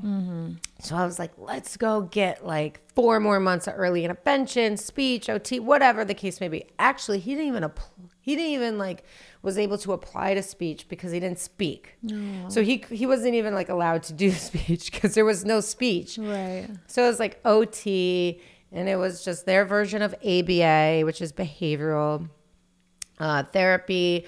And we go to like his 18 to 24 month appointment. I think at like 28 months. I can't recall. It was months delayed. I delayed it as much as I could just to give him a chance to nail his milestones. He failed so miserably. I laugh now because he is my most perfect child I could ever ask for. He is the light in my eyes. He's the easier one of the two, by the way. All this. I heard boys are sweet. It's the girls that you have to worry about. Sweet as pie. He could do no wrong in my eyes. My daughter is just, they're so different. They're just everything to me in 2 different ways. Aww. So we go to this appointment and he fails miserably. And I knew it. There are things that are like early signs where you flap and you twinkle toes, which is like when you run on your tippy toes, no speech, no eye contact. Like when you name it, he didn't pass it. And that was the day that they wrote me a script to go to like a children's specialized hospital and to find a diagnosis. And at that point, without diagnosing him, our pediatrician was like, you're most likely looking at autism, but that doesn't mean that's not a death sentence. Right. And also by getting a diagnosis, your insurance can help him. So I'm thinking, okay, we go to Children's Specialized, and I'll be honest, I could tell they did not want to diagnose my son as a celebrity. They're like, we can't get this wrong. So I know that like what normally probably takes 2 or 3 appointments was a ton. Wow. And they brought in specialists. Like they were like, we're bringing instead of like just an ABA therapist, we're bringing in like 5 different doctors from speech, OT, this Russian woman that I thank every day for meeting me. She had this heavy accent, and I'll never forget those what Russians she said get to shit me. done. She did. She had no emotion too. And when I'll tell you what she said to me, it stuck with me, and I got to find her. I have to look at his diagnosing papers and like really reach out to her and say, thank you, because you saved my son. So all 5 end up diagnosing Grayson. And after the tears are wiped and after all of this, you go to a window with a script. And at Children's Specialized Hospital, they tell you, you're going to come here and you're going to get like 2 hours of OT and 2 hours of speech and like 4 hours of ABA. And I remember the Russian lady going, no, you're going to get 40 hours of ABA every week for years. And that's going to change your son's life. No. Not 4 hours, not 6 hours a week, 40. Wow. And I'm thinking, how the hell am I going to pull that off as a working mom? We just ended Jersey Shore. I ended Snooki JWoww, but we were doing Moms with Attitude. I was pushing really hard on social media to be a stay-at-home working mom. I was doing everything under the sun to be like a brand ambassador. This is pre-TikTok, because I needed to make money for my children. And I was like, that alone is 40, 50 hours a week. Yeah. How am I supposed to sit in a hospital with him for 8 hours a day, 5 days a week? Because that's what she said. She goes, I don't care. This is what's going to fix your son. So I take the script and I go to the little almost checkout, and I'm like, I need to sign up for 2 hours of speech this week and 2 hours of OT. And they're like, all right, great. I get a call 3 hours later, and they're like, your insurance doesn't take congenital diseases. And apparently Insurance is such a scam. they stated that autism is something you're born with, like Down syndrome, and that's congenital. It's something you're born with. I actually learned that on JWoww files, because I was like, I don't even know what congenital means. Yeah. And that's what my ex-husband's insurance stated autism is by definition. I don't know if autism is something you're born with. Right. I don't think it's a proven theory. It's not like Right. Down syndrome where you can see a marker is missing, or Right. is it added or missing? I don't want to misspeak. Missing, I believe. Missing. Added? It's added, right? 43 instead Yeah, of 42. don't quote. I'm the wrong person to ask. Yeah, I think it's 43 instead Yeah. of 42 or something like that. Oh, yeah. And I was like, wow, this fucking sucks. Yeah. So then I was like, well, fuck it. I am doing all these brand ambassadors. And there's a reason for this. So I do all this brand ambassadoring. I'm on Facebook. I'm on Instagram. I'm on YouTube. I make YouTube videos every other week. And I said, well, then I guess I need my own insurance. And I need to hire my friends who are helping me on these videos as my employees full time. And I'm going to make an LLC. And I'm going to work my way around it. And I'm going to apply for the insurance that's needed for my son to get the help that he needs to get 40 hours of ABA every week. Go, mama, go. So I asked my friends, would you consider working for me full time? And this is when content creation was huge. We'll make YouTubes. We'll do everything we're doing now, and we'll just gas it. We'll just blow it up. And I don't care if I monetize. I need to get my son's insurance. And my friends were like, yeah, fuck it. We're independent contractors, and they'll need insurance too. So I created an LLC. I applied for private insurance. I was able to have the 2-employee minimum. And I spent $2,500 a month on this private insurance for me and Grayson. And he got 40 hours of in-house ABA every week, and OT and speech. And when I doubled down, ABA is what saved him. He is a fucking incredible little human that is above not only the state, but our township curve. So Wow. with education in math and literacy, he is top of his class. He is, don't get me wrong, he's a little shit starter, but he is.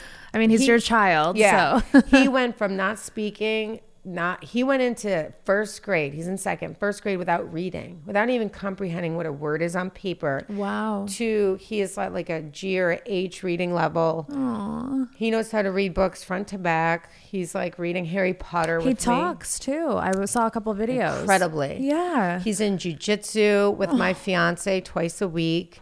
He wants to wrestle the same way my fiance does.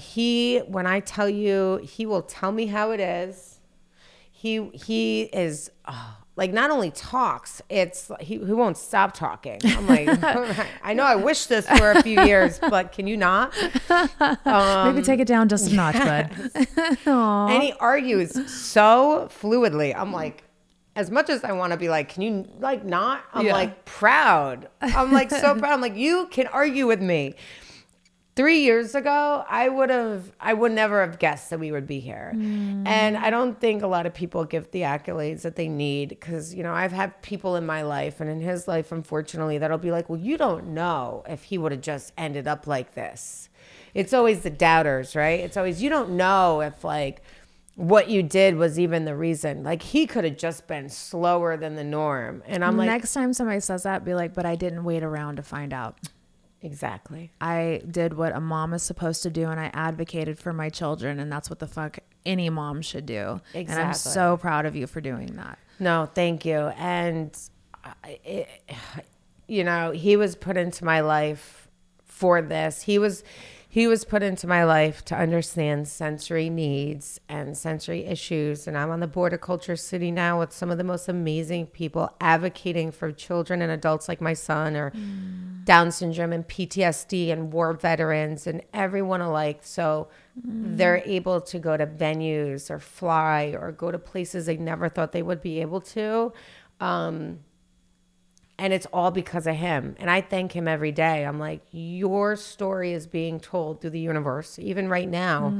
And it's so beautiful because your story is going to help so many people. And we're going to break those barriers. So everyone like yourself, or everyone with PTSD and Down syndrome and, you know, war veterans that can't hear certain noises can live a beautiful life. And I always say, and it's all because of you. And you open my eyes to want to help people just like you. You have what is it? I want to say it the right way. Philanthropic aura. With you're just so sweet, and like giving back just makes you so happy. Watching you talk about advocating for your son and being on the board and all that stuff, it really like fills your cup. Like it does. It's beautiful to watch because you can tell you really believe in this and just wholeheartedly like it's your mission in life. Yes. I love that for I you. have 2 passion projects in my life. That's one. That's my ride or die. That's the one that like I'm waiting for Grayson to take over my legacy in that, so he can speak for himself through his eyes. Yeah. And I'll be honest, he doesn't know he has autism. No, we don't speak about it. Yeah, we don't need to. Why put a label on it? There's no need for it. If I say Culture City or if I say autism, he's like, "What's that?" And I'm like, "Nothing, honey.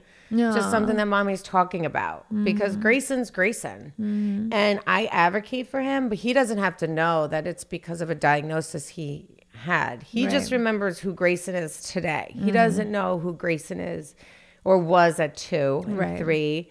And there'll be a day, and that's the reason why I saved those videos for him to see when he's way older, probably your daughter's age, and he can digest that. Yeah.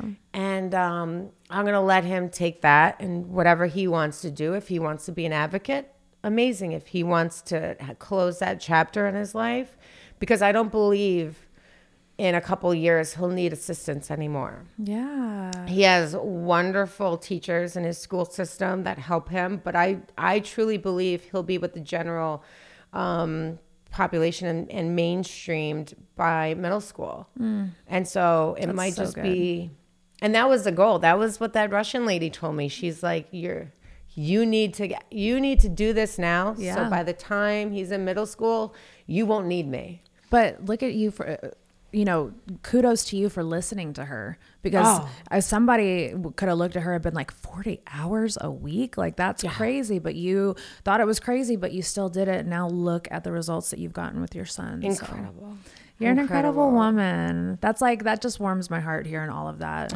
You're such a fighter for, good causes and, for your children. And just after all the shit you've been through, to become the woman that you have is really admirable.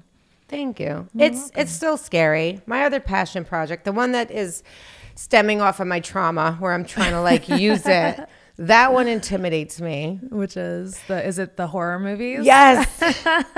Let's talk about it. And my fiance was like, you have to talk about it. I was like, I really don't want to. He's like, well, I'm going to call your manager and tell you that you have to. Welding instructor Alex DeClaire knows VR training platforms like Forge FX help students master their skills. There's a big learning curve with welding. Virtual reality simulates that exact muscle memory that they need. Learn more at meta.com/metaverseimpact. And it's scary because I'm finally comfortable in my own skin right now. I am. I'm being honest. But no better feeling. It is, but I don't do well in it. No. I want to get uncomfortable again. Aww. So during COVID, my dad was like, what do you want to be when you grow up? And I said, I have no idea. And I'm damn near pushing 40. But when I decided that I wanted to take, now you know the full story of my background where Vile Files didn't. I live with that trauma.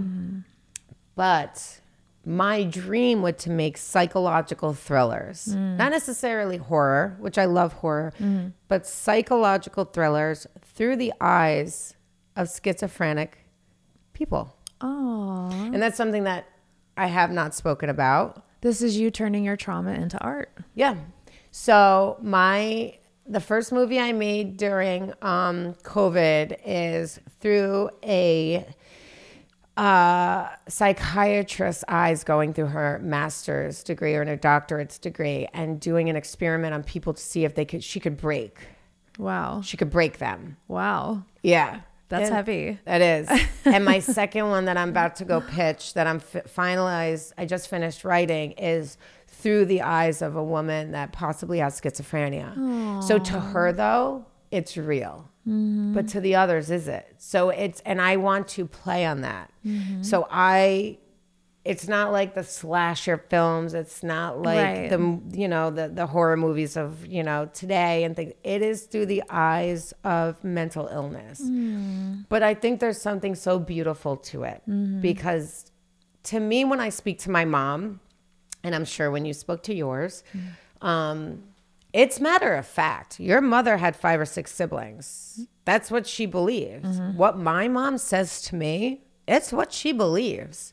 And it took me 30-something years to get over that anger and being like, that's not real. Like, that's not real. The thing about schizophrenia is and if you have a loved one in that, and with that mental illness, you have to just accept the fact that what they see and hear is just true to them. Mm-hmm. And when you can get over that, I feel like you can have a beautiful relationship, or you can just roll with the punches, and you can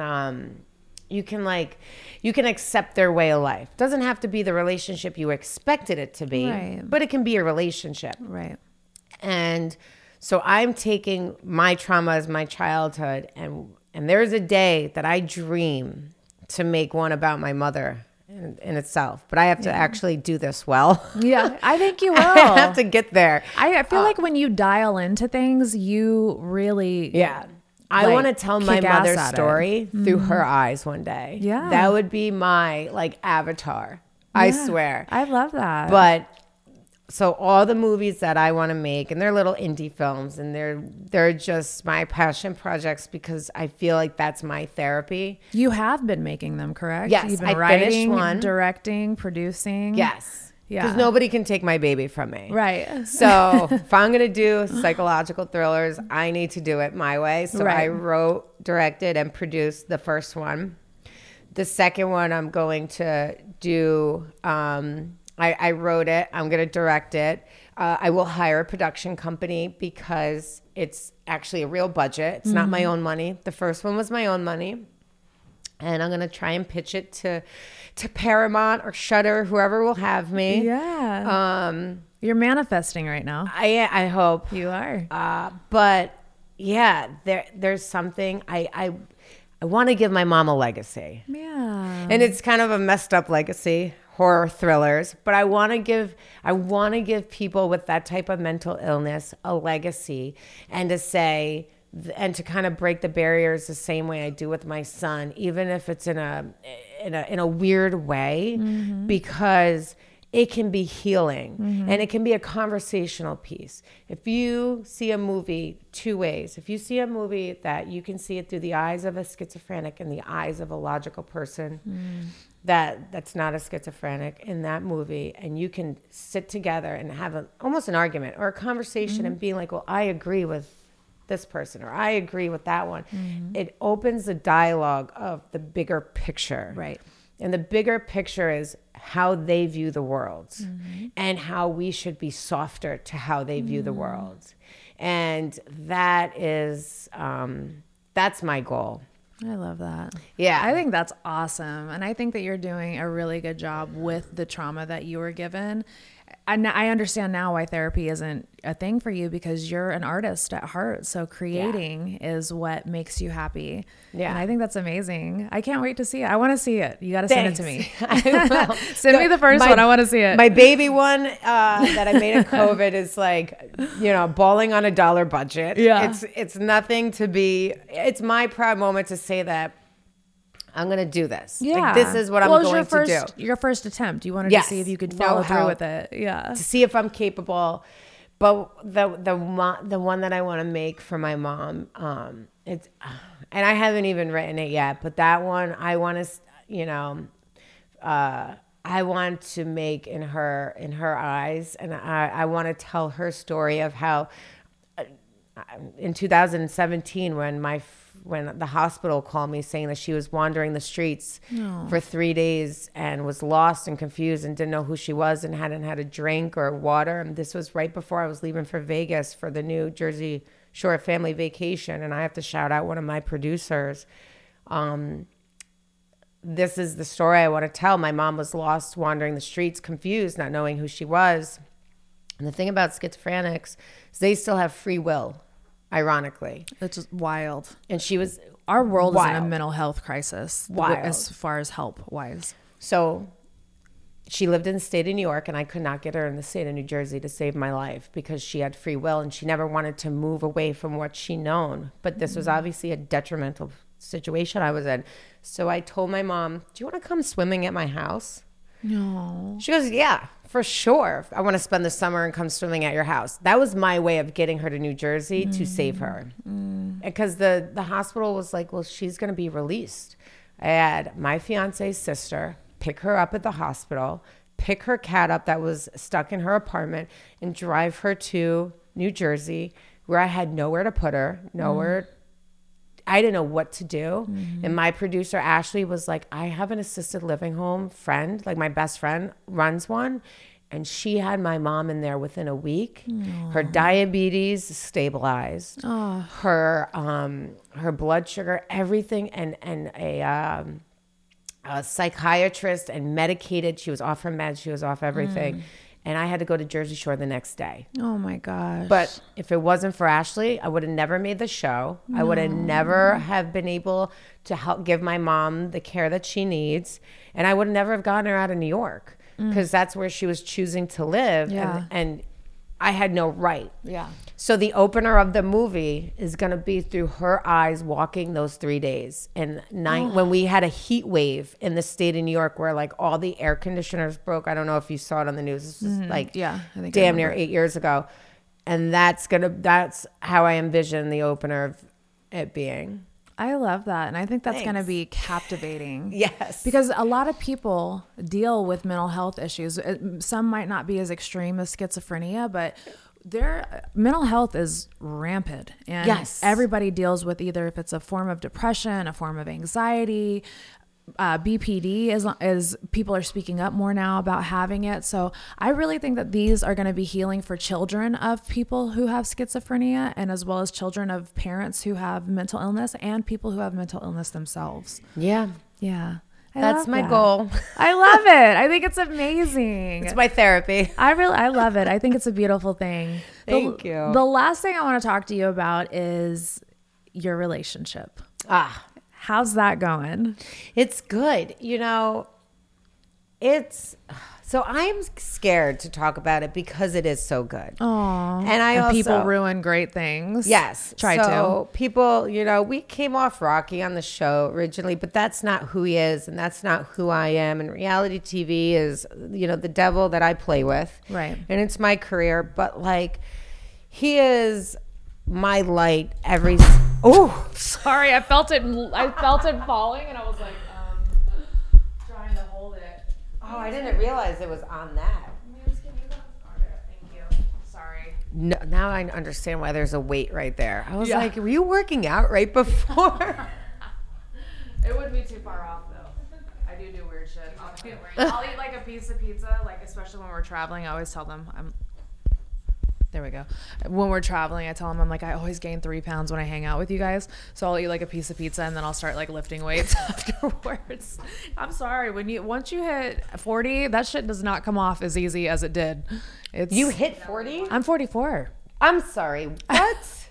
I love you. Yeah, I'm 44. The internet says how old does it say I am?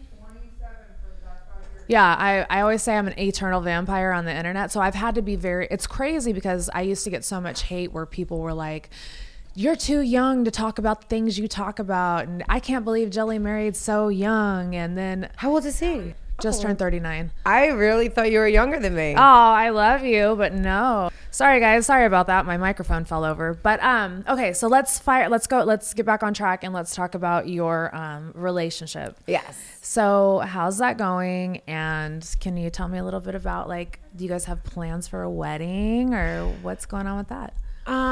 I don't know if I'm going to take... So I've been married before. And by getting married, I don't think it defines a great relationship. Right. It just, to me anyways. I agree. Been there, done that. Like, it just doesn't define a great relationship. So what I have with Zach is so precious. I'm trying to do everything I can to make sure it just stays exactly what it is. He is like my knight in shining armor, and I protect our relationship. You guys, I am so sorry, Jenny. Goodness. I'm like sitting here I know, trying to hold it. And I'm like, yeah, that's great. Here, let me just hold the mic. This is amazing. Okay. All right. All right, we good? I'm not touching it. All right. I'm not touching it. All right, so let's get back to the relationship. So marriage does not define a piece of paper, and marriage does not define a great relationship. Yes. And for me, it doesn't. I know Zach would love to get married, and I feel that we will. My birthday is actually our 5th anniversary. My first date in 2019 was my birthday with him.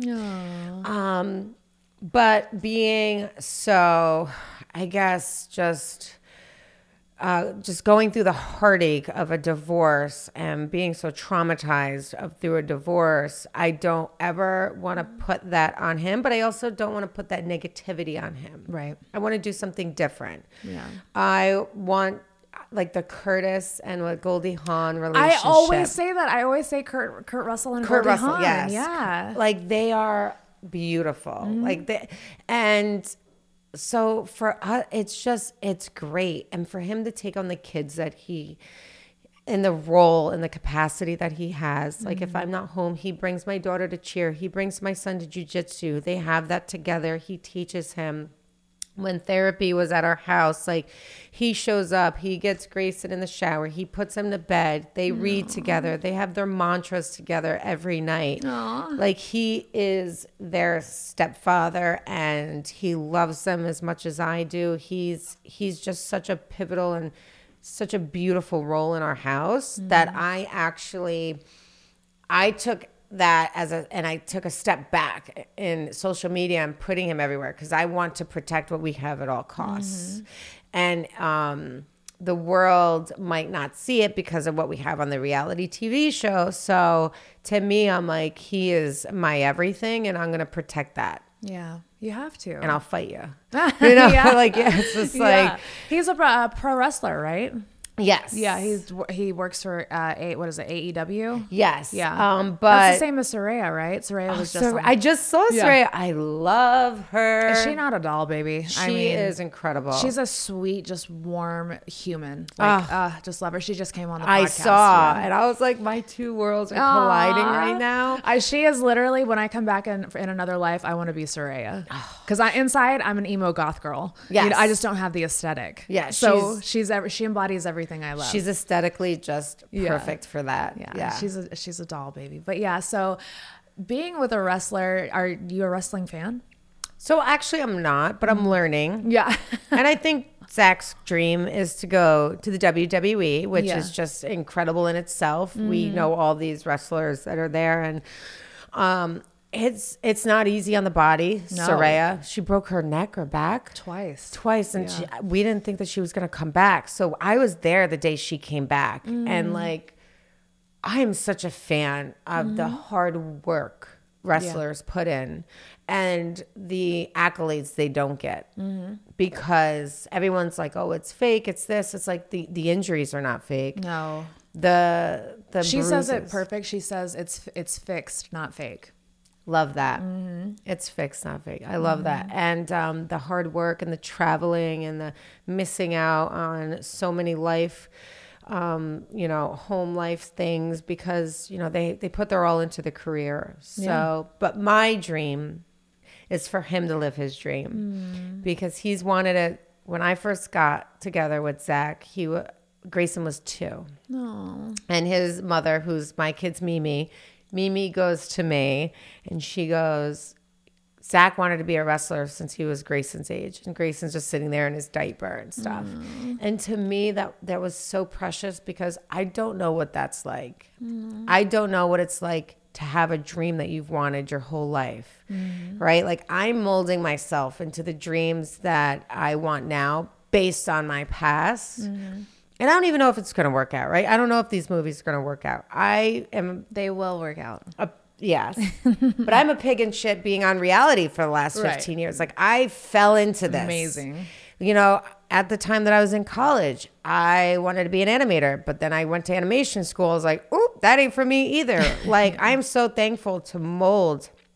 My dad's a used car salesman, or he was growing up. So I'm like, I'm a daughter of a used car salesman. Yeah. I can mold myself into that fresh new car smell and figure it out. Yeah. But for someone that I meet and that I'm with and I wake up every morning to, he's wanted this dream since he was 2. And I admire that so much because I don't know what that's like. Yeah. And I'll never know. And the work that he puts into every morning, 5:30 in the morning, gets up, works out, regimented. He wants to be done with his workouts before the kids and I wake up so he can dedicate that hour to helping me get ready with the kids and get them to the school bus. But the way he's so regimented and the way he carries himself and he lives a drug-free life, lives an alcohol-free life except for the weekends, and he doesn't allow himself, even if I'm like Monday, do you want to drink because I haven't had a drink? He's like, no, it's Monday. I admire that because he has goals. And I've kind of fallen into my goals, and I've learned through my traumas, where I want my goals to end up, or through my kids, where I want my goals to end up. This has been his life story. Yeah. And that's beautiful. That is beautiful. I'm like, I want his dream probably more than him to be that WWE wrestler standing on stage and performing. Only because I've never seen someone want something so badly. I know the first thing that helps a man succeed in life and accomplish his dreams is having a woman behind him who believes in him. Yes. Because when I got with Jay, we had a wing and a prayer. And I know your backstory. I know you don't like the flowers and the accolades, but girl, you two, not only are you meant together, to be together, but your backstory is so fucking beautiful. I appreciate it. It really is. I appreciate you. He's my little cherub angel. I tell everybody he is everything that I wish I could be. My husband is just a sweetheart and just so diplomatic. I'm like, son of a bitch. What is it like to be that nice? How do you do it? But no, I think it's a good yin and yang that we have. And I feel like that's how it is with you and your significant other also. Yeah. I love 100%. that. Yeah. Jenny, I have taken over 2 hours of your time. And I feel like I could sit here and talk with you for another 4 hours. Yes. I just love your vibe. I love the way you present yourself. I love everything you stand for. Please keep kicking ass. Yeah. You too. Dude, I appreciate you. Thank you for coming on the podcast. Thank you for having me. This has been incredible. And why don't you tell people where they can find you if they're not following you, which I'm sure they all are, but if they're not following you, what are your socials? I believe across the board it's at JWoww. Okay. JWoww. On everything. Yeah. I'm everywhere. But I do nothing on any of them because I'm just watching all of you. I love that. Thank you so much for coming. No, thank you so much for having me. I appreciate you. And thank you guys for tuning in to another episode of Dumb Blonde. I'll see you guys next week. Bye.